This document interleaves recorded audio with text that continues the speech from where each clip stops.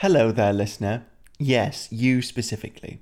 You should know that sometimes, due to the things we discuss on the pod, it might contain potentially triggering content. But the good news is you can always review the episode descriptions for a full list of the warnings applicable to this episode. Oh, and just so you know, this podcast is rated R for really filthy.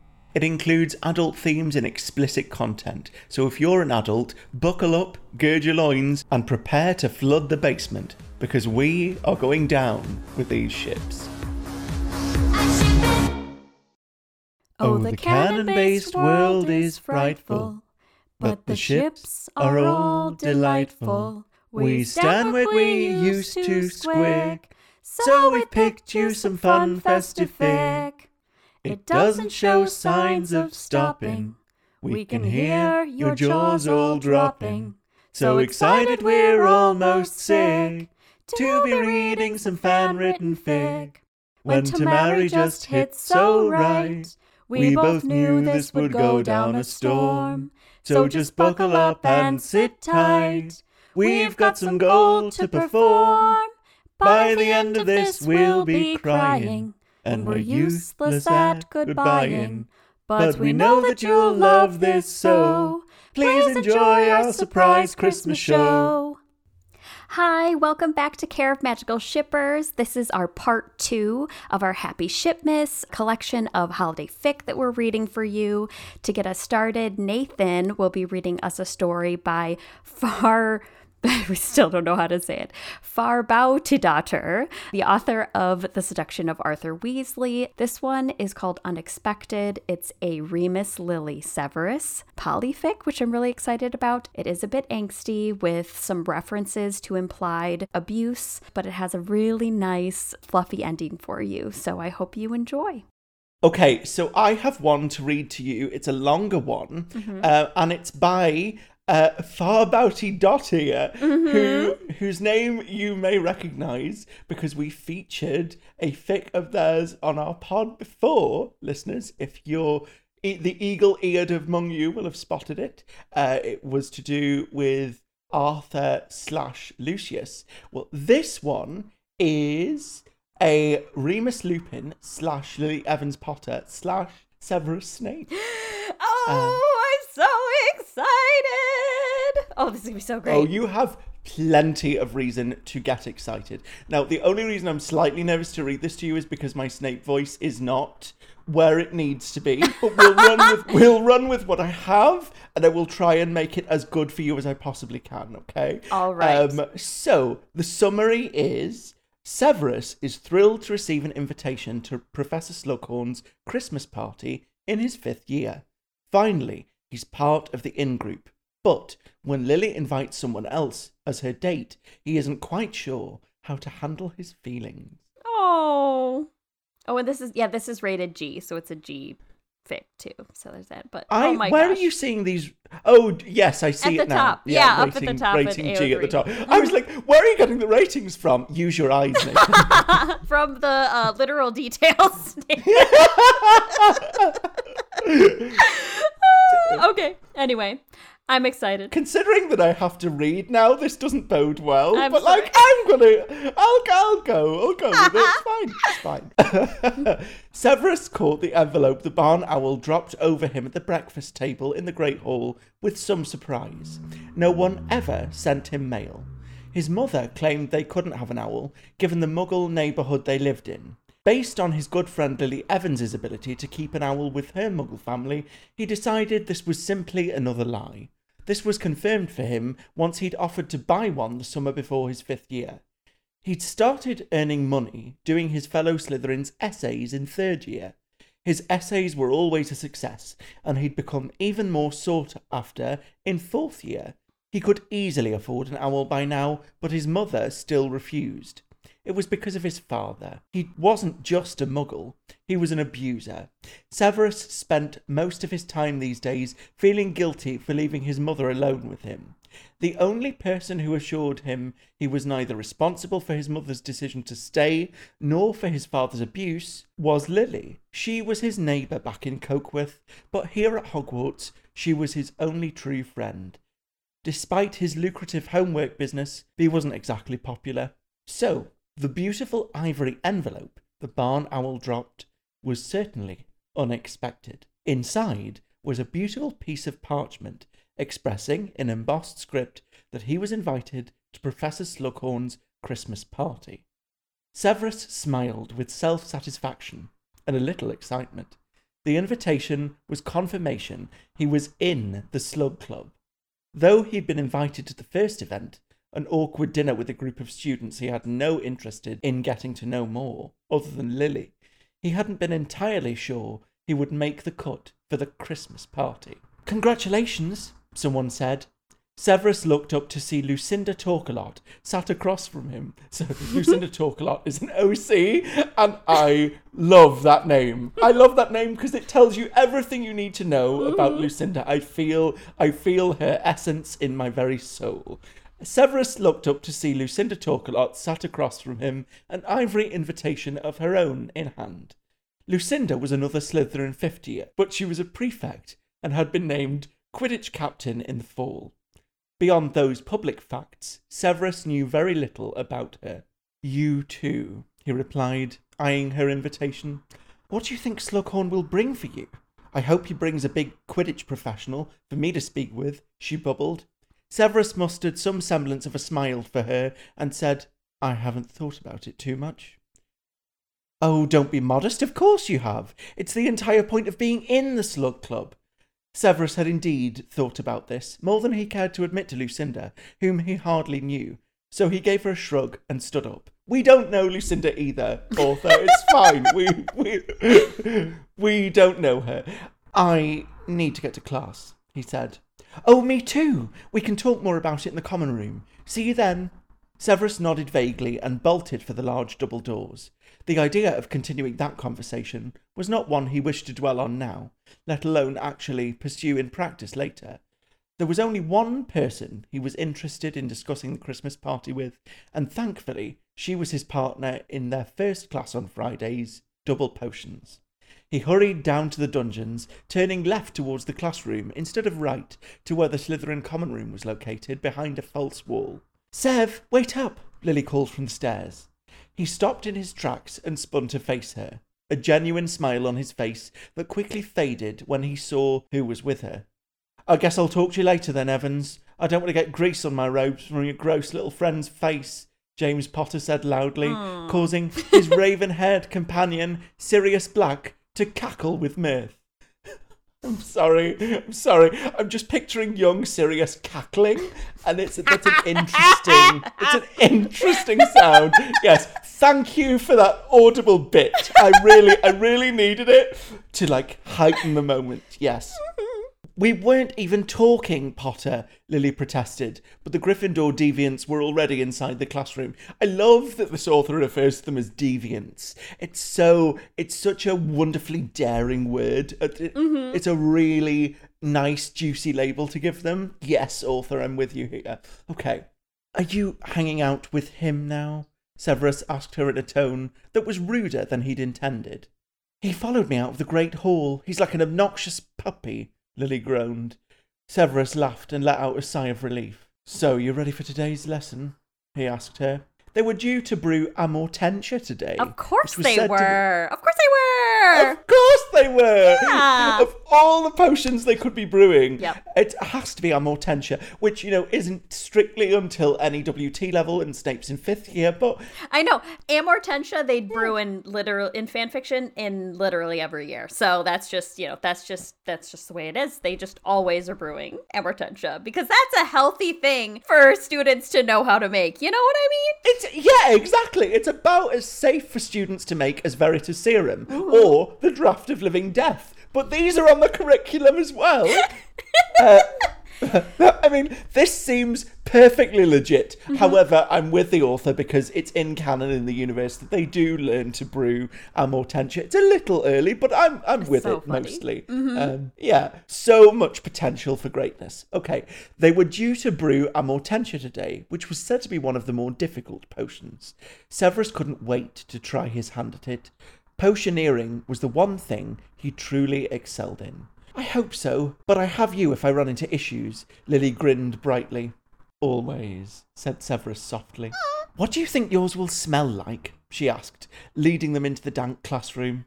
Oh, I don't know. What about you? He was fairly certain his would smell like Lily, however. Well, it's supposed to be something we love, right? I can't really think of anything I love, though. Oh, that's okay. That's real sad. Oh.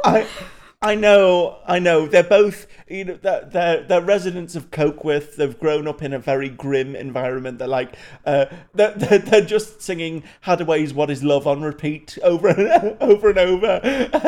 It's not a happy time for either of them. I'm guessing though that what is going to happen next will, without wanting to spoil the story, there's some other shades of this to be considering later on. So would you say like this, there's like a good amount of like hurt in this? Like hurt Vic, I guess? There's some. I guess it's tagged hurt comfort. So yeah, we might get a little hurt. But... Definitely. It's definitely not just plain fluff that as we've explored earlier today. There are more dimensions to this love story, but arguably that leads to some really interesting conclusions. Anyway, here we go. Yeah, let's plow on. So Severus replies to Lily not being able to think of anything she really loves. He goes, I absolutely understand. That's what I meant too.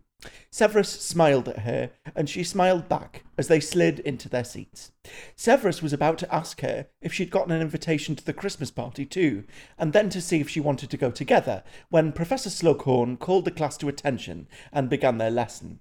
Both Severus and Lily got on well with their potions, observing each other's progress and ignoring James's and Sirius's disruptive comments. Severus scribbled down notes in his textbook as they went on with their preferable methods to produce the desired result. You always do that, Lily laughed, watching him make notes. The textbooks are remedial at best. Who knows, maybe one day I'll write my own set. I can see it now. Superior Potions for Years 1 through 7, written by the esteemed Professor Severus Snape, Lily said, painting her hand across the air as if to envision his name on a banner. Professor? I should hope that that's not my future. Surely I have more to give than that. Lily giggled before abruptly clearing her throat and refocusing on her cauldron as Professor Slughorn approached them. I see you two are coming along nicely. I had no doubts, of course. The professor boomed proudly. He leaned in a tad and said much more quietly, That's just one of the reasons I've invited you both to the Christmas party. You do plan to attend, I hope? Yes, sir, of course. It's an honour, Lily said. Yes, Professor. I was happy to receive my invitation, Severus said. Splendid, splendid. I have some exceptional people for you both to meet. Okay, so in my head, Slughorn is the Sultan from Aladdin in this film. Splendid, absolutely marvellous. That's the voice I'm doing. He's like bouncing and clapping and overexcitable. Oh my gosh, that's adorable. Yeah, definitely. Splendid, splendid. I have some exceptional people for you both to meet. It'll be exciting. Now, carry on here. I need to check back in with Mr. Black. He seemed to have missed several steps. Several steps. Yeah. He seems to have missed several steps. A shame he's not more like his younger brother. Professor Slughorn sighed wearily and drifted towards Sirius's table. So, you're going to the Christmas party? Severus asked once the professor was gone. Yeah, definitely. It's supposed to be really useful for making connections in the wizarding community. I can't really afford not to, given that my family won't exactly be much help. Yeah, same here. I mean, you know, my mum's a witch, but she's not exactly connected. Right, Lily nodded knowingly. They'd discussed their family's limitations for their own lives before. It was just one of the multitudes of topics that seamlessly passed through their conversations over the years. I thought we might go to the party together, if you wanted, Severus asked.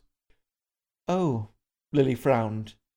It could be more fun that way, I thought, Severus said quickly. I mean, we could just go as friends, if that's what the issue is. Lily ducked her head, pretending to focus on her textbook for longer than the next instruction really required.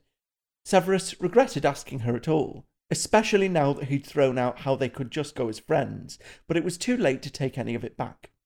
Finally, Lily looked back up. It's just, I was already planning to invite someone else. Oh. Sorry. No, it's fine. I mean, I'll see you there anyway, right? Yes, exactly, that's right. Lily nodded vigorously, her features warming again from their previously panicked state. Severus's didn't warm, though. Instead, he focused back on his own Amortentia brewing. There were still 12 steps to go, and the classroom's distractions were growing as many students kept doing step 16 wrong, resulting in explosions. That's it, with more explosions, more Christmassy-themed explosions. Time passed in silence between Severus and Lily until the double lesson was nearly up. We should all be just about finished with our potions. Just 10 more minutes, Professor Slughorn said from the front of the classroom. Potter sauntered to the front with a capped bottle of his potion, placing it on the table where everyone had to leave their finished work for grading. It smelled like you, Evans, he said with a wink. He said with a wink as he walked by them on his way back to the table. Lily turned... that is so dubious. It's dubious in a way that James can only do. Yeah. It smelled like you, Evans. It's so cocky and borderline disgusting. But now, as a reader, I'm also fascinated to know what Lily smells like. I think I think we get there. That is just grade A, James. Well done, well done, author. I am with this so much. He said with a wink as he walked by them on his way back to his table. Lily turned red, but made no response to him. Severus seethed. He must be who she was inviting. James hadn't even been invited to the first Slug Club event. I bet it smelled like his mummy, Severus hissed under his breath. That's a weird thing to say, Lily replied. I guess it was. Severus bit out a laugh, thinking about how absurd his comment actually was in context. Yeah, I don't want to think about what James's mum smells like. There's got to be a lot of smells wafting around this room. Actually, what would Amortentia smell like to you? To me? Yeah. What would it smell like to me? Definitely baked goods of sorts, like warm, freshly baked, either like cookies for sure. Yeah. Ooh, Florida dew, like when it's like morning in Florida, nice. Like the dew on the grass. So dewy grass and cookies. So there we go. Yeah, so it's like part Hermione and you know, because she's all about that freshly cut grass. But I love that it was Florida specific, because I thought you were going to say like Florida oranges or something, but no, Florida grass in the morning, just, you know, pre-dawn, that nice ozone earthiness. Yes, I am similar, but I love the smell of like earth, but after it's rained. So there's a word for it's petrichor is the name for that. I love that. I love the smell of hot roasted chestnuts is one, definitely. Is incredible. Roast parsnips. There's so much food I could go into, but like, so I only eat roast parsnips at Christmas, so it's a double whammy for me because like I love Christmas, so of course I would love there's so much, there's too much to get into in this episode, but I just thought it would be like, because there's bound to be like so many smells wafting around the room. I'm so curious as to know, like, to be in all of these characters' heads as they're smelling what they love. Well, and it has to be really intense, because as it's being brewed by everyone, it's not like it only smells like what it is to the person brewing it. Like, everyone's vapor is completely engulfed in that room. You have to be literally like choking on all the like glorious smells that just make you, okay, how are these kids not horny right now? Like, how are these like... Well, mean, have you ever really been horny for food? Yes. Like, if they're smelling food, have you been horny for... Okay, this is a really specific question, and I almost don't want to know the answer. Oh, God. Have you ever been horny for Florida Jew? I don't know. Because, I mean... I don't know about that. Because, I mean, I love a roast parsnip, but I don't know that I'd want to fuck one. Oh, man. Okay. They're bound to be, let's just leave it, they're bound to be smelling other things as well. Mm-hmm. As well as the food and all of the rich aromas of that, they're going to be smelling other things. And this is another reason why getting students to brew this potion at this age is bound to be really dangerous. Mm-hmm. But anyway, the reason I even asked you the question is that we're about to find out what Lily's amortentia smells like. And do you want to guess? Do you want to have a go at what she says her amortentia will smell like? I can barely think of what mine would be. So is there something food related? Yes. There's a food related element and a different aroma. Okay, let's see if I can guess the food. I don't know. Food. This is an impossible question. Yeah, I'm not looking for you to be right. I just want to see if you're vibing with this author right now. Like, what does Lily like? She's just said she doesn't know what she loves. Right. So this has to be revealing something to her that she didn't previously knew that she loved. So I think that's the biggest hint I can give you. I have no idea. I'm going to just ask you to cast your mind back to the shipping tags for this fic. What are we shipping? What multi-ship are we shipping here? Right. Oh, well, that's what I was thinking. So it's like, so we have Remus and we have Severus, right? Yeah. So I feel like she would smell like, I don't know, for Remus... maybe something earthy, outdoorsy, because he's, either like because he spends a lot of time away, like even just like, for the full moons or something like that. Or I don't know, something like, I don't know. I don't know if it would be like werewolf-y related or not. We will get there. Like, I feel like with Severus, like, I don't know what his smell would be besides like various potions ingredients. But that could be anything. You are I tell you what, Megs, you are psychic. I'm just going to go on with this fic because you are going to whoop when you hear this stuff. Nice. Okay. I'm so glad I asked you this before I read on because this is about to get good. Nice. Okay. Okay. Right. Okay, so Lily says, I think I'm done with mine. What about you? Lily asked. She seemed stressed out. I need to wait another 2 minutes for it to set. What does yours smell like? He asked. I can't really tell. She worried her lip. Can't tell or don't want to tell me. No, it's something odd. She frowned deeply. There's my mum's shepherd's pie, no surprises there, and then some sort of mineral scent, almost like the lake water. Okay. But the third thing, it's herbal. I can't place it. Severus sniffed her cauldron on impulse, stupidly forgetting it would smell entirely different to him. Yeah, exactly. There was no shepherd's pie or lake water. Instead, it smelled distinctly like Lily's floral-scented Muggle shampoo and like the specific chemical scent potions made when they correctly changed composition. There was something else, though, an aromatic herb. It was familiar, a potions ingredient he'd used before. It hit him suddenly. Wolfsbane! Yes, that's it! Lily exclaimed. Severus looked at her sharply. You smell wolfsbane too? Oh! Yes! Wait, you do too? Yes. They exchanged a bewildered look. Do you know any werewolves? He joked.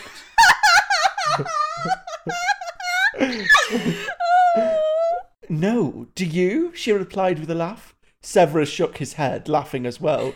The sense he'd noticed before suddenly became stronger as he glanced at his cauldron to find that his potion was done. Let's turn these in. Severus stood and scooped his finished potion into a bottle. Lily did the same, and they dropped them off at the front table. All right, time is up. Whatever you've completed, please bottle it and bring it up to the front for your grade. Professor Slughorn called. How'd yours turn out, Evans? James asked. Perfectly, Lily replied with a smirk. Severus and I are both secretly in love with a werewolf, as it turns out.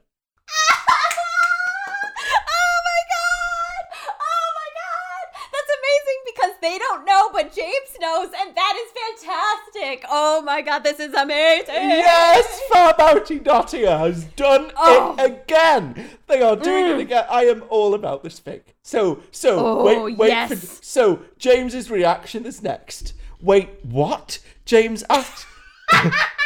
His expression alarmed. Oh, do you not know what a werewolf is, Potter? Severus asked placatingly. Let's go, James, Sirius said, ushering James away. That was weird, Lily muttered. They're weird, Severus said darkly. Yeah, Lily murmured, her thoughts clearly somewhere else. Severus didn't press. I'll see you in Charms, he said instead.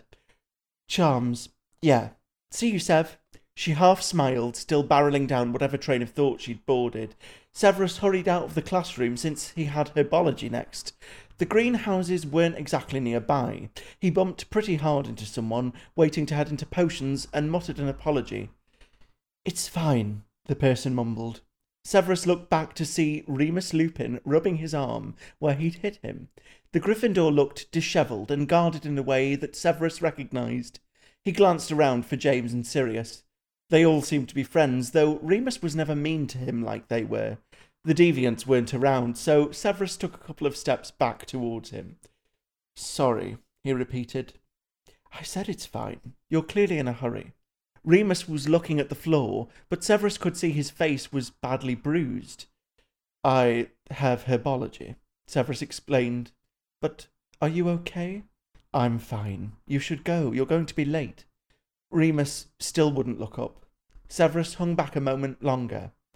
Listen, I know we're not really friendly, but if you need someone to talk to, about whatever. He trailed off, shocked he'd just offered an ear to Remus. Remus met his eyes finally. The purplish black marring his face was more shocking in the full light. Severus made no reaction. His mother's face had looked worse than Remus's many times. Thanks, Remus whispered. Severus nodded.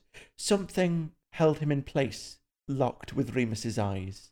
His throat tightened, the way it tended to do around Lily whenever she looked at him, as if he were the only person in her world.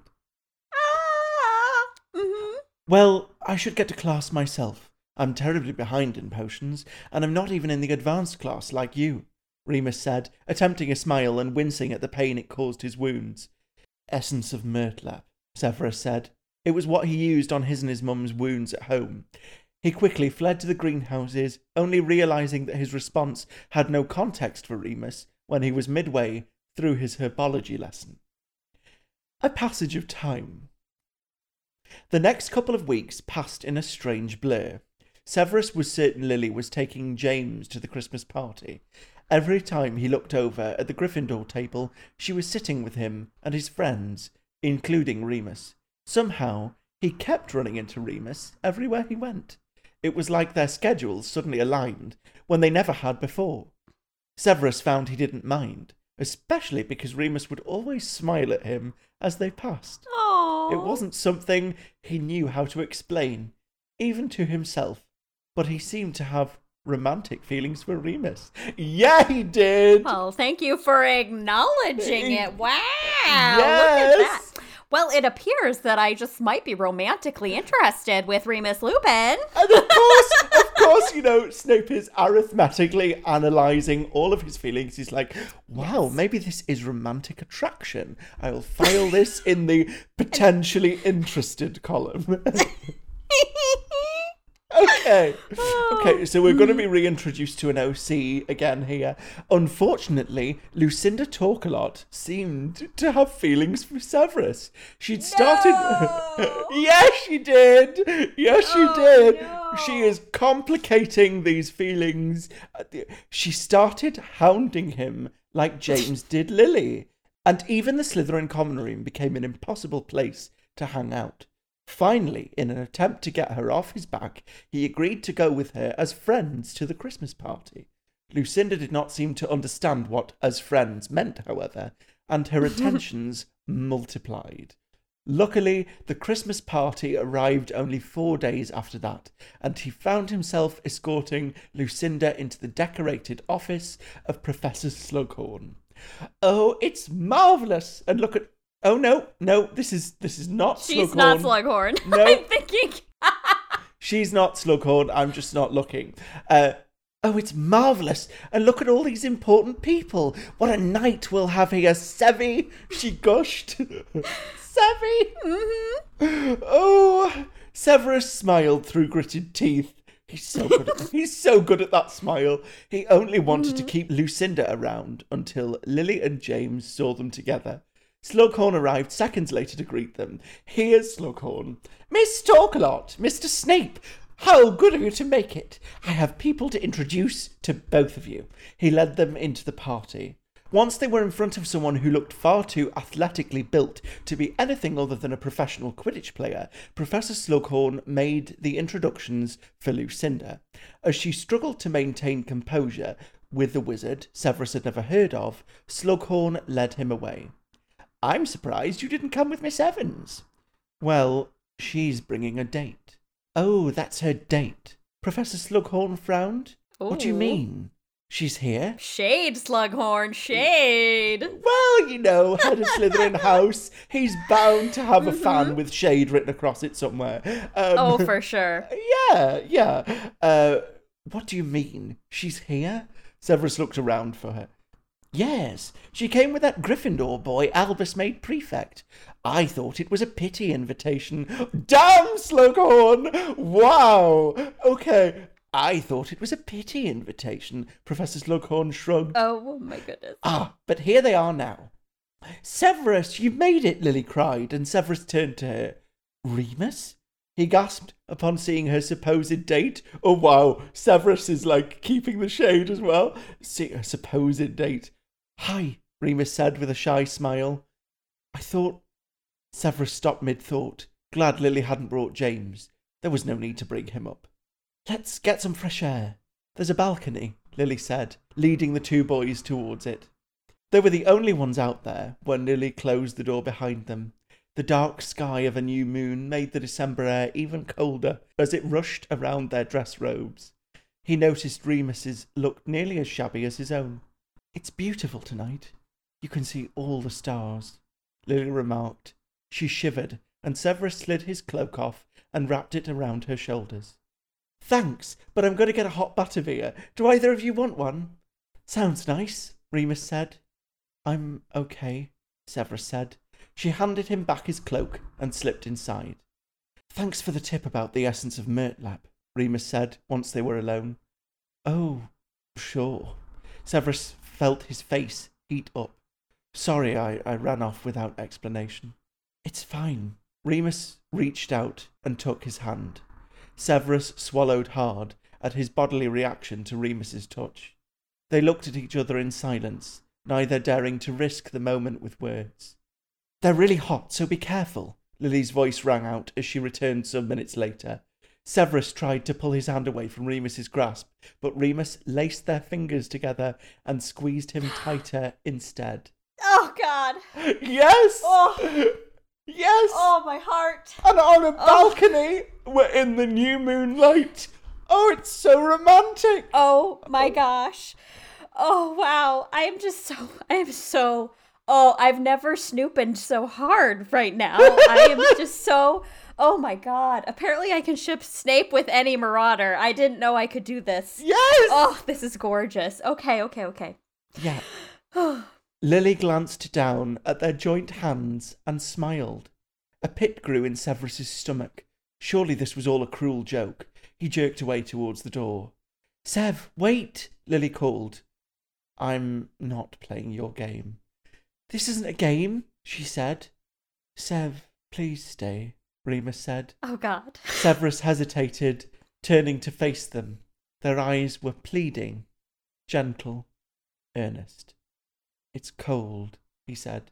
Within seconds, Remus had wrapped an arm around his shoulder and Lily around his waist.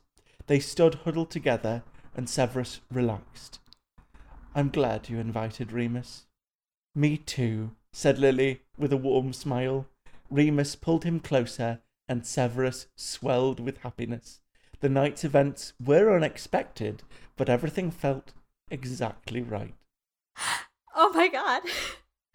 How are they so good? How are they so freaking good? This was amazing. Wasn't it just? Oh my god. Oh my god, this was so gorgeous. And I love Snape POV, obviously, anyway. So it was just him navigating just like Lily and then Remus. And I'm curious if there was like a discussion that was had or like confessions between Remus and Lily before the party and the reason why this like ended up being okay, because it seemed like Lily was like, okay, I gotta give them their moment and then I'm coming back, and then it's like, okay, we good? All right, and everyone hug, we're fine. Yeah, I love how that was orchestrated. So it started as like you had the moments between Snape and Lily, and then they were sort of getting closer, and then you had that wonderful moment with, well, I loved the build-up. I loved the build-up of like them accidentally on purpose bumping into each other, and like Severus is aware of his feelings but doesn't know how to handle them, which is so on point for him. And then you had that last scene where everything could have gone to pieces, and instead, because it's the holidays and we're feeling warm today, I'm so pleased to be able to read you this ending. And now I want to know what happens. I love that story, but I need more of them. I need more of them together. Oh my gosh, absolutely. But it is a gorgeous ending. Like, it is like a perfect, gorgeous moment of them on the balcony together, all hugging. And I can only imagine Severus's heart like just exploding and not being able to like, swelled with happiness, but still like, oh my gosh, it's just so amazing. But I cannot get over the moment when Lily's like joking, like, oh, apparently Sev and I are in love with a werewolf, and James like, what? Wasn't that incredible? Just so James's look of complete shock. Like, I can visualize it perfectly. It's so good. And my characterization of Slughorn as the Sultan from Aladdin was so spot on, because there's a balcony at the end and you have the "do you trust me" scene. I know, and they're out there, and like oh god, and the hands lacing together. When it's one thing to grab someone's hand, but when you lace your fingers together. Oh my god. Oh god. The lacing of the fingers. It's almost as good as a deepening kiss. It's almost I'm literally gagged. Farboti daughter, how dare you? How dare you make such amazing content? This is just so good. Oh god, I loved it. I love it. I mean, I love this trio just as much as like we did the like James, Severus, Lily, thing. This seems like, obviously James brings in that, like, you can characterize Remus as like, okay, he's the nice marauder, like might not have that animosity between them. So it's like with James, it's like, okay, there's the hate, potential love, and the healing and whatever. But it's like with Remus, you're just like, oh my gosh, the three of them, it's just so sweet, and it feels right, and it feels good. And I'm just like, that's just, oh my gosh. That's absolutely wonderful. And they all, they all feel like outsiders, and they're alienated in their own way, but then they come together and they become each other's family. Isn't it just wonderful? Oh, it's so good. Oh, well, I think my next one is going to be really sweet and wholesome. Nice. And it's gonna, it's like, this is another longer-ish one. So this one is called Potter Baby by Dark Angel of Sorrow Returns. Potter Baby. Yes, so it literally is like, it's inspired by, Santa Baby. So there are some lyrics in here, and I'm going to try and sing them. So we'll see. Oh, nice! Yes! Give that to me! This is whoever wrote this so that Megs would sing it. I am so deeply grateful to you right now. Of course you need to sing it. Like, clearly, you could run rings round Kylie Minogue. I'm ready. So This one's rated T for teen. The pairing is Harmony, so it's Harry and Hermione. Interesting. And I'm pretty sure it's background. I think it's background Ron and Pansy. So we have background Ramsey. So yeah, fluff and humor, inspired by Santa Baby. Summary: a shower of gifts proves to be worth it in the end. Is the summary. Ooh. Shifts between Harry and Hermione's points of view. Every other scene. Hope you enjoy. Okay, so that's good to know. Blimey, Ron exclaimed to Harry with a huff. I'm starting to hate this time of year. Harry gave him a sideways glance as his fingers grazed the display shelf before them. Do I dare ask why? Ron's hands jutted out in front of him as he made an exasperation as if the answer was obvious. These bloody gifts, Harry. It's one thing to get the perfect gift for my fiancé, but to get the perfect gift that tops the last perfect gift? How am I supposed to know which one is which anymore? Ron raised his arms and then waved them down in a snap. I can't keep up, mate. Harry chuckled lightly. You're marrying Pansy Parkinson, Ron. What did you expect? Of course he is. The redhead in question ran a hand through his hair and gripped it. I dunno, not this. I reckon Hermione isn't that difficult to gift round Christmas. Quite the true statement. Oh, here we go. Potter baby, just slip a Kneazle under the tree for me. I'll wait up for you, dear Potter baby, and hurry through the flue tonight.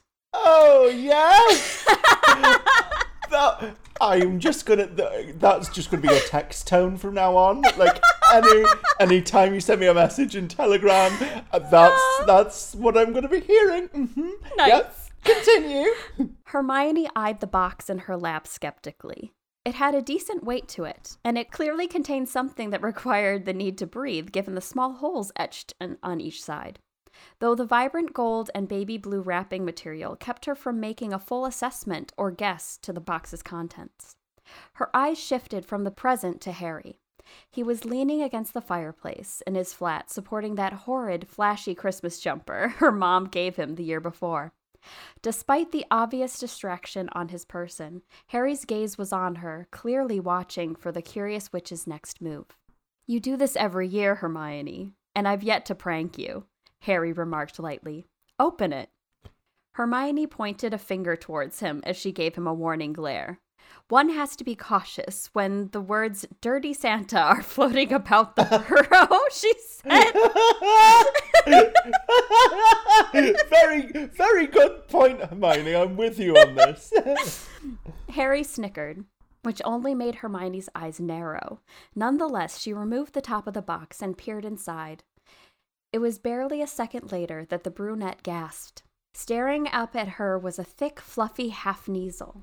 The fur was caramel, with an orange patch on its chest. Its head was tilted, as if it were examining her, instead of the other way around. I know you've missed Crickshanks since he passed over the summer, Harry said. Oh. She hadn't noticed that he'd moved from the fireplace until she felt his hand on her shoulder. That's also when she noticed her tears staining her jeans. Oh. Think of all the fun I've missed. Think of all the blokes that I haven't kissed. His cheeks were flushed beet red. His position in front of Hermione was the last one he'd thought he'd be in. Given the redness that tinged Hermione's cheeks, he could tell she was having similar thoughts. It'd been an accident, really. He was running from the twins' latest flying contraption, the bloody thing having protection charms all over it, when he crashed into Hermione in the Burrows' sitting room. While it was fortunate that nothing was broken, it was unfortunate that they had landed under something far worse, a fresh, dazzling mistletoe. Harry knew better than to believe it was an ordinary mistletoe. Oh. He'd rather face the flying contraption. Her wide, chocolate eyes bore into his, and she chewed on her bottom lip. Wait a minute.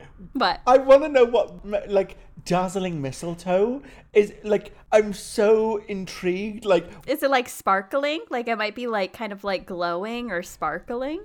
You know but I also want to know why Harry's running from it.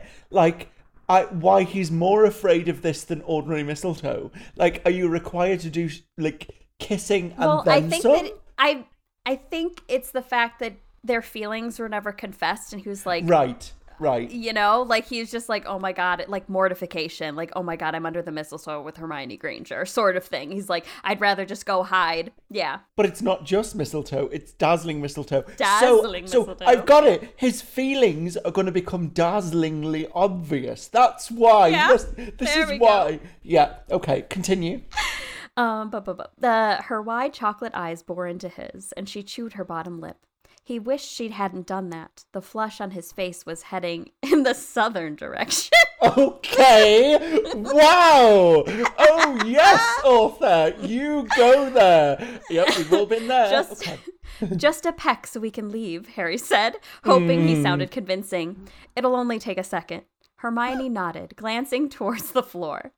That's the best solution. It's logical. She bit her bottom lip again. It's just that, I haven't 4th year. She was babbling, which was not Hermione. From the words he could make out, Harry could put the pieces together. Make out. Victoria's feeling of figuring out was vastly overshadowed by the awkwardness of their reality. Oh, Hermione hadn't kissed anyone in nearly 6 years. That was awkward for Harry because of the flurry of thoughts coming to mind. His last kiss was last week.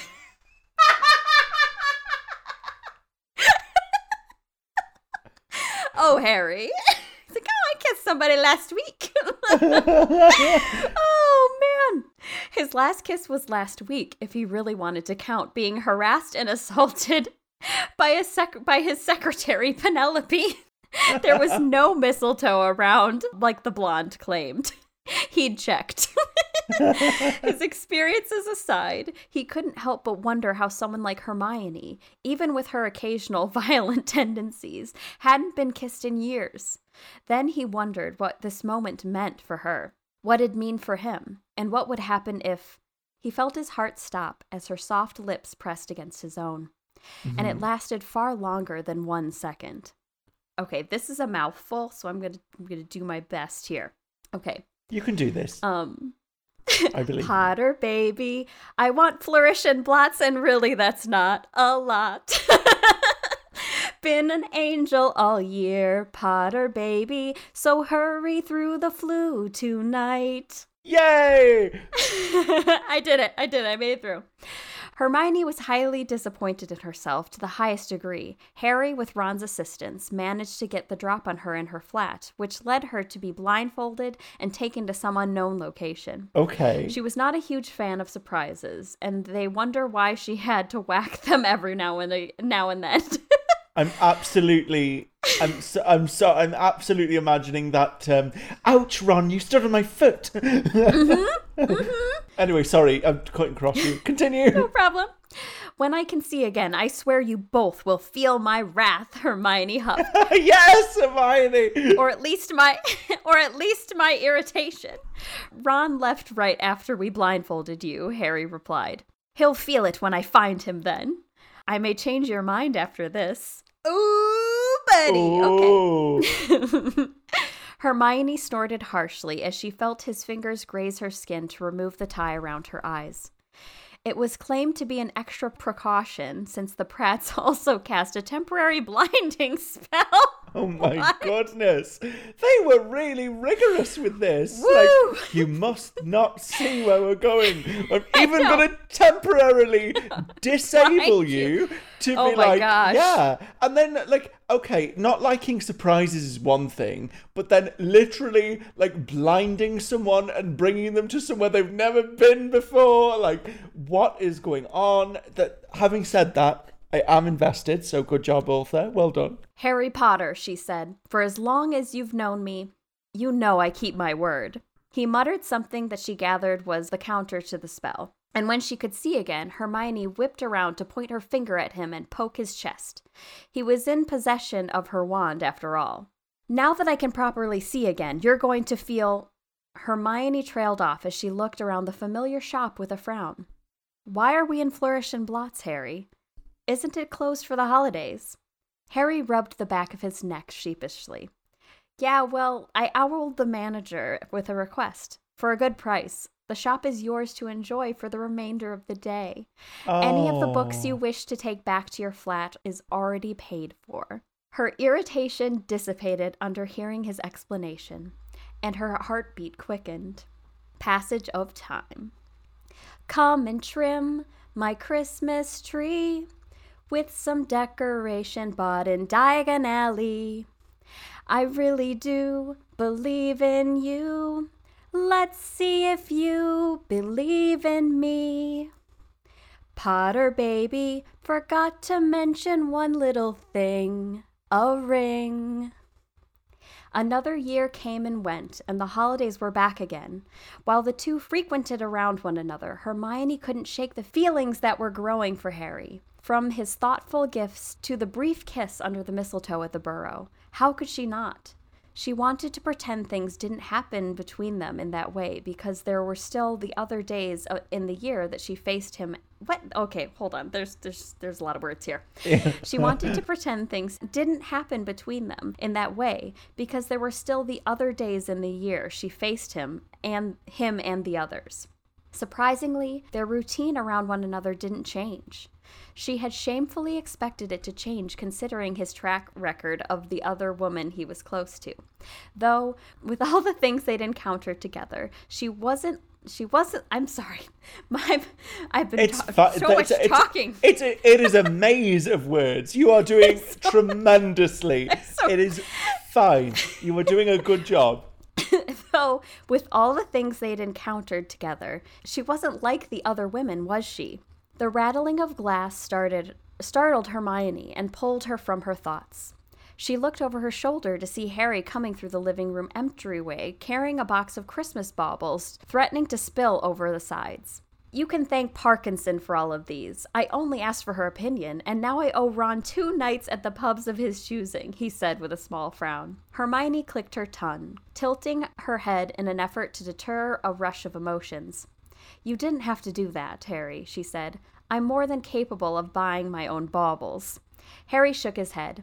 If anyone knows it, it's me, Hermione, he said with a light shrug. I just wanted to do it.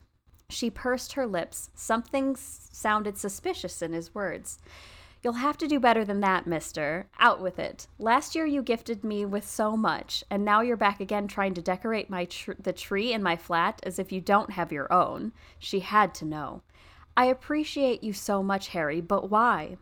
He sighed as he set the box down on the table next to Milo. Luckily, the half-Kneazle didn't appear as grumpy as Crookshanks would have. He then knelt on one knee next to Hermione with a sigh. The Weasleys are always going to be family to us, Harry said, and logically it would be easier to stay where I fit in, as it were. Harry shook his head and looked into Hermione's eyes. Something changed last year for me. Spending my time with and on you for the holidays was like, I don't know, home. Hermione wondered if he could hear her heartbeat pounding in her chest like she did. You've always been there, Hermione, and to feel that familiarity means a lot to me. It took more time than I wanted for me to realize that I shouldn't and don't want to let go of that. I want to feel like this with you throughout the entire year and not just around Christmas. He was red in the face, and Hermione couldn't find it in herself to breathe as he pulled a small box out of his pocket. Oh. Upon opening it, there was a silver band with an oval-shaped sapphire in its center. Do you feel what I feel? Harry whispered. Hermione released a short breath. Her answer was immediate. Yes. Would you like to feel this way year-round? Yes. Harry held her left hand, and she could feel it shaking. Marry me.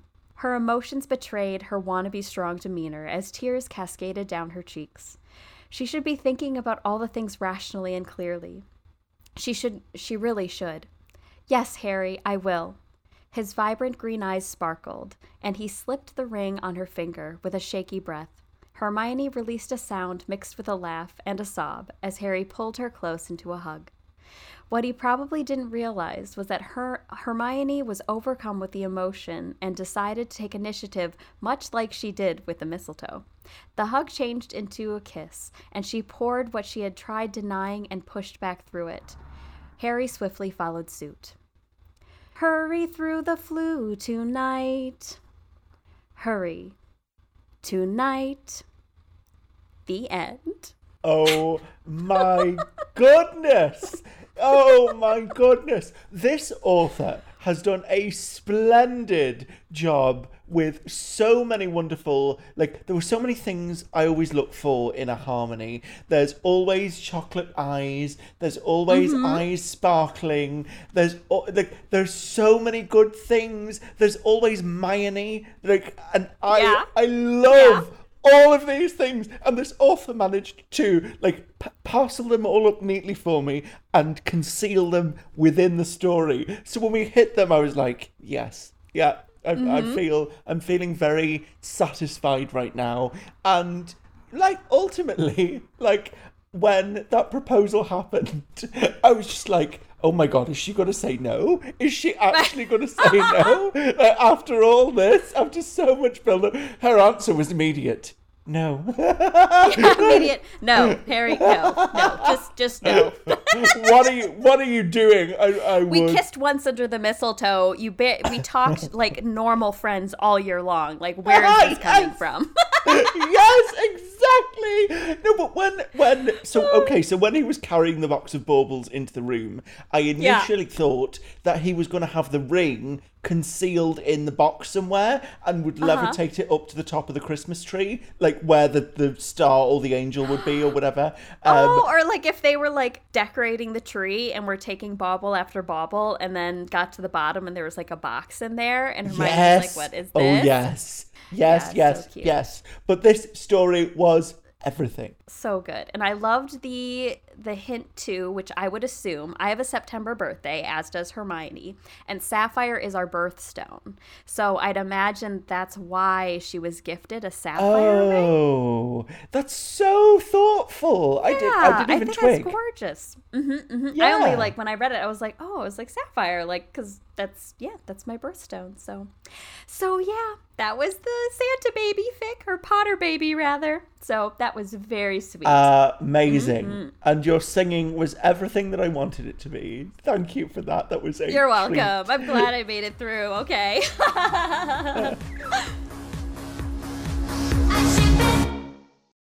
Remember when Nathan wanted to know how Draco's sweater got to be pink?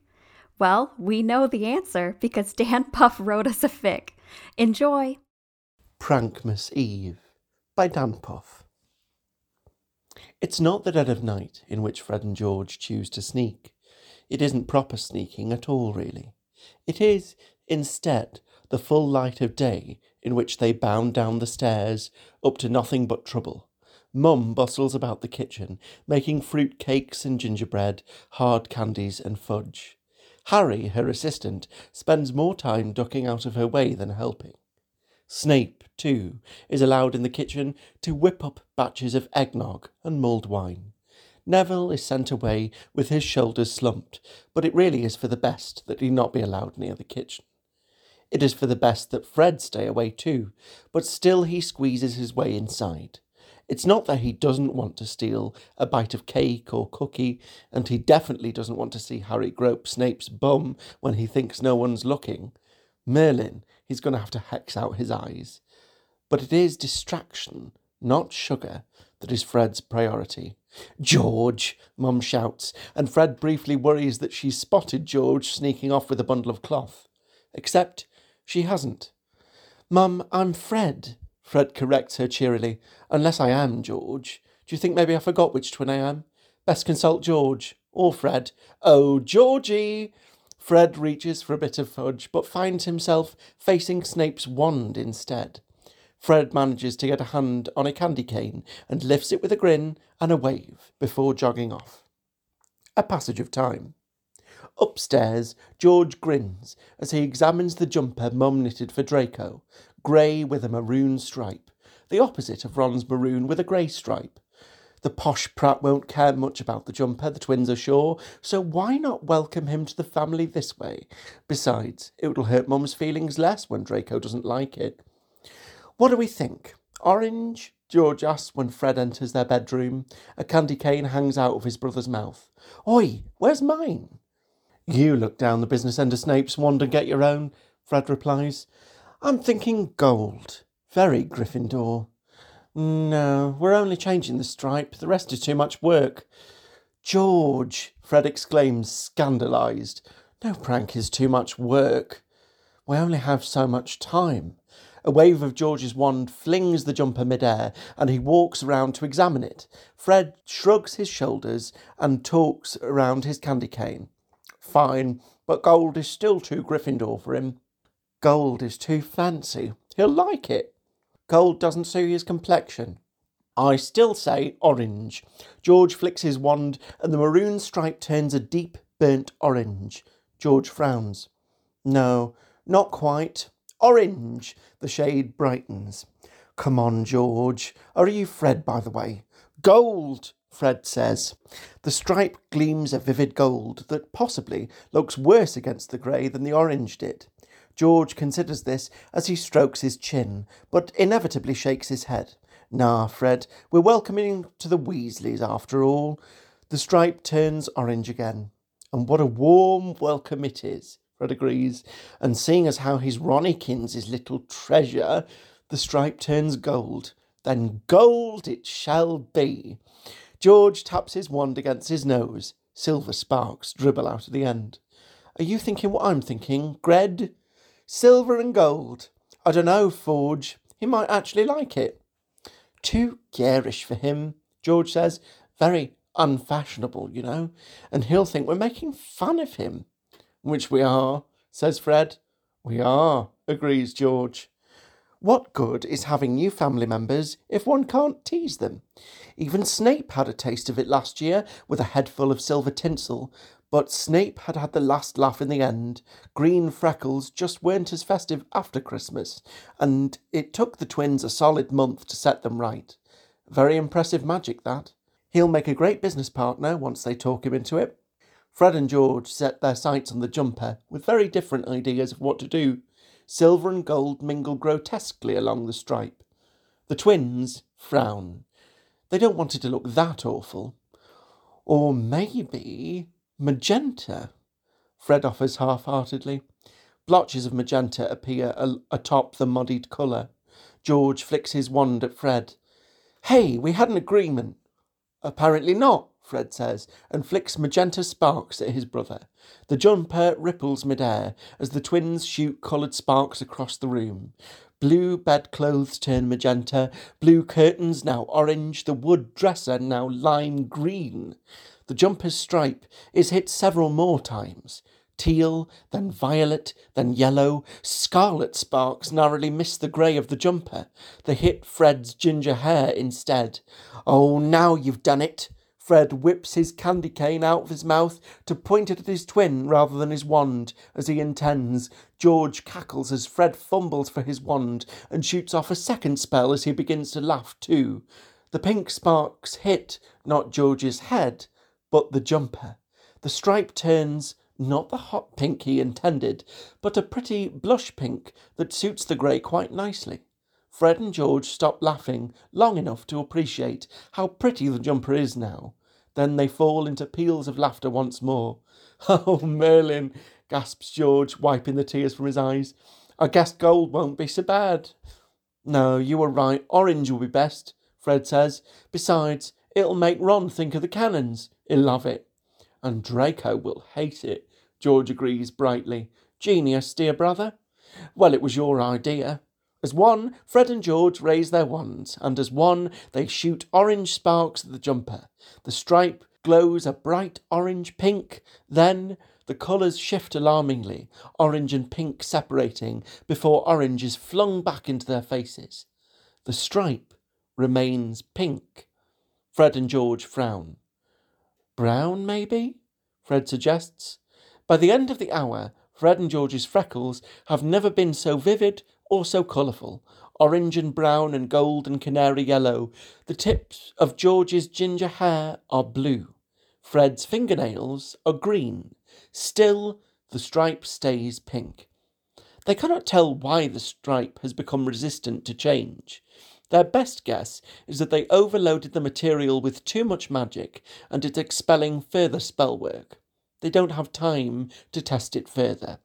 The The twins sneak back downstairs, where George returns the jumper to Mum's pile, and Fred gets an unfortunate eyeful of his sister snogging and groping Hermione beneath the mistletoe. Mum is still too busy in the kitchen to pay him much mind, though at least Harry has found a safe corner in which to fix his trifle. Only Snape spares Fred a glance. "I've been practising new hair spells, see?" Fred says brightly. Snape's wand arm twitches, and Fred flees. A passage of time. Christmas Day doesn't start off very well. Mum cries, which the twins really should have seen coming. It was only meant to be a laugh, but then it turns out that Draco loves his jumper. This marks a failure in the prank category, but Mum cheers up and the twins breathe a sigh of relief. "He really is pretty, isn't he?" Fred grumbles. Draco and Ron snuggle on the sofa. Ron grins so broadly that his face looks as though it might split in half, and Draco's cheeks are a lovely pink as he whispers in Ron's ear. "He'd be less pretty in orange," George sighs mournfully. "There's always next year," Fred says. "There most certainly will not," said a sharp voice behind them. Fred and George yelp and spring to their feet. Mum stands there, fists planted on her hips. "How else is he supposed to know he's part of the family?" George asks defensively. Mum's eyes narrow. "You can start." She glances around the room, then leans closer. "By spelling your brothers to match." Fred and George blink, then turn to look at Ron once more. "Ronnie? In pink?" Fred and George beam. "Yes, Mum." Thank you, everybody who has sent us fic to read to you for this holiday extravaganza. This has been so good for my soul. Oh, it's just amazing. This is what I love so much about fandom and fan fiction, and just like the love and care and everything that people think of and create. And it's just like you can feel the emotion and the purpose and the fact that everyone knows and loves these characters and have so much fun with this world. Oh, I just love being a part of this. This was so great. Yeah, just as you said, like, thank you to everyone who let us read today, because this has been an absolute joy. Oh, I am so happy that we're able to do something different for you around this time of year. We knew we wanted to do something, and just the fact that, you know, we were able to get like listener written content that you wanted to share with us, to have us read to you, is incredible. And I'm thankful beyond my capacity for words to say exactly how I feel. This has just been exceptional. Well, I am exhausted. I mean, wow. It's been a long woo. Oh my goodness. Well, so now finishing this up, once again, we can finally say, yes, travel is next. We're so excited to get into Draco Malfoy. I mean, it's going to be so much fun. Neville, and just how their dynamic is together and how it compares to, like, say, either of them in, like, alternative pairings and things like that. That's going to be so much fun. I cannot wait. I am so excited. As I have stated previously, when I've thought that we were doing travel, I am still excited, and I can't wait to give that to you next time. I'm not going to say next week, because we don't do this in weekly intervals. No. Come back whenever this is airing, and you will see the episode that we made for you. Yes. And yeah, and like I said, let us know if you liked this. Like, if this is something that you would like to do again. Because, like, I mean, it would be super fun to do, like, a Valentine's episode like this would be super cute. Or, like, you know, different stuff like that. I think that would be super fun. But, I definitely think. I mean, I really enjoyed this. I hope it was fun. I hope it was as fun to listen to as it was to make for you. Because really, I mean, the smile is not being wiped off my face. I mean, yes, it was a lot of reading, but it's worth it. You guys are worth it. I love this so much. And we actually have a shout out this week for one of our patrons. We have an OTP patron, Katie Hall, who has been supporting us for 4 months, which we're really excited to have your support, and we love you for that. And thank you so much. I mean, we cannot thank anyone involved in helping us keep creating and do what we love and celebrate things. Is just we cannot say thank you enough. Yeah, honestly, it means the world to us that you are a patron and have been a patron for so long, and that you love what we do. That, you know, we just want to make people's days that little bit better. We want to be the reason that you laugh in a day, you know, and the fact that we're able to do this for people and that you're showing your support, Katie, to us is incredible. Of course, we love you, you know, however you support the pod, whether it's, you know, being a patron with us, or by leaving reviews, or by recommending the pod to your friends, or by getting in touch with us in all the weird and wonderful ways you know how to do by now. Yes. But yeah, so thank you so much for joining us. Happiest of holidays. And I don't think we release until after the new year. So happy new year and all those things. Hopefully 2022 comes and is absolutely wonderful to us. We'll just have to see. Yeah, have a wonderful festive season, whatever you get up to, however you want to celebrate. Be kind to each other, love one another, and we will see you in the new year. Bye. Bye. Bye. While you're waiting for the next episode, all the shipping fun can continue online. You can head over to all of our social media platforms, like Magical Ship Pod on Twitter and Instagram, and Care of Magical Shippers on Tumblr. You can get in touch with us by email at careofmagicalshippers@gmail.com, or you can leave us a voice message with all of your ship and fic thoughts and feels, and have the chance to be featured on a future pod episode. We are also live on Patreon. Patrons have access to early episodes, bonus content, extended uncut episodes with all of our nonsense, ficlets written by me, exclusive merch, and a patron Discord. Another easy way to show your love for the pod is by leaving a review on Apple Podcasts. And thank you so much for listening.